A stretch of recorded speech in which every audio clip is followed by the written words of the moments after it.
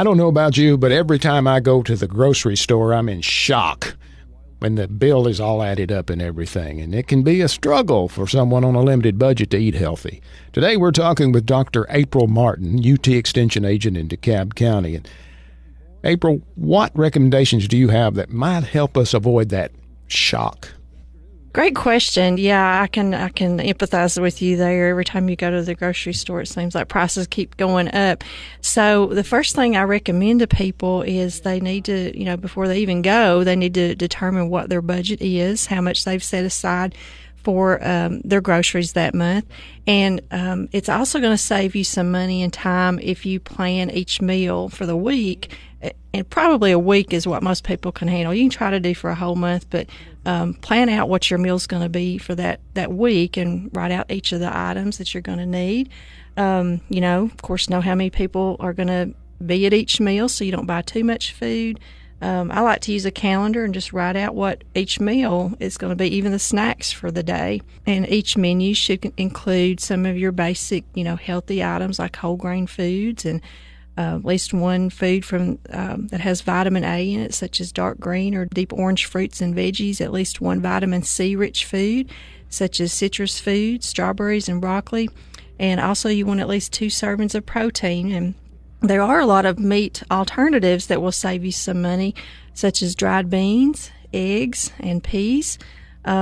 I like to keep a grocery list on my refrigerator where I can see it, and that way if I think of something I need to add to it, I can add it. Once we get the menus together, we've got them all ready, and we're ready to go. We're ripping and raring and ready to go. What do we do when we get in the store? What can you help us with once we're in the store? Let me back up just a little bit. Before you actually even go in the store, look at newspaper ads, online sales. Some people do online things, and some people still use the newspaper and coupons and things like that. So do that, ahead of time if that works out for you. I will caution you, though, coupons aren't always the best way.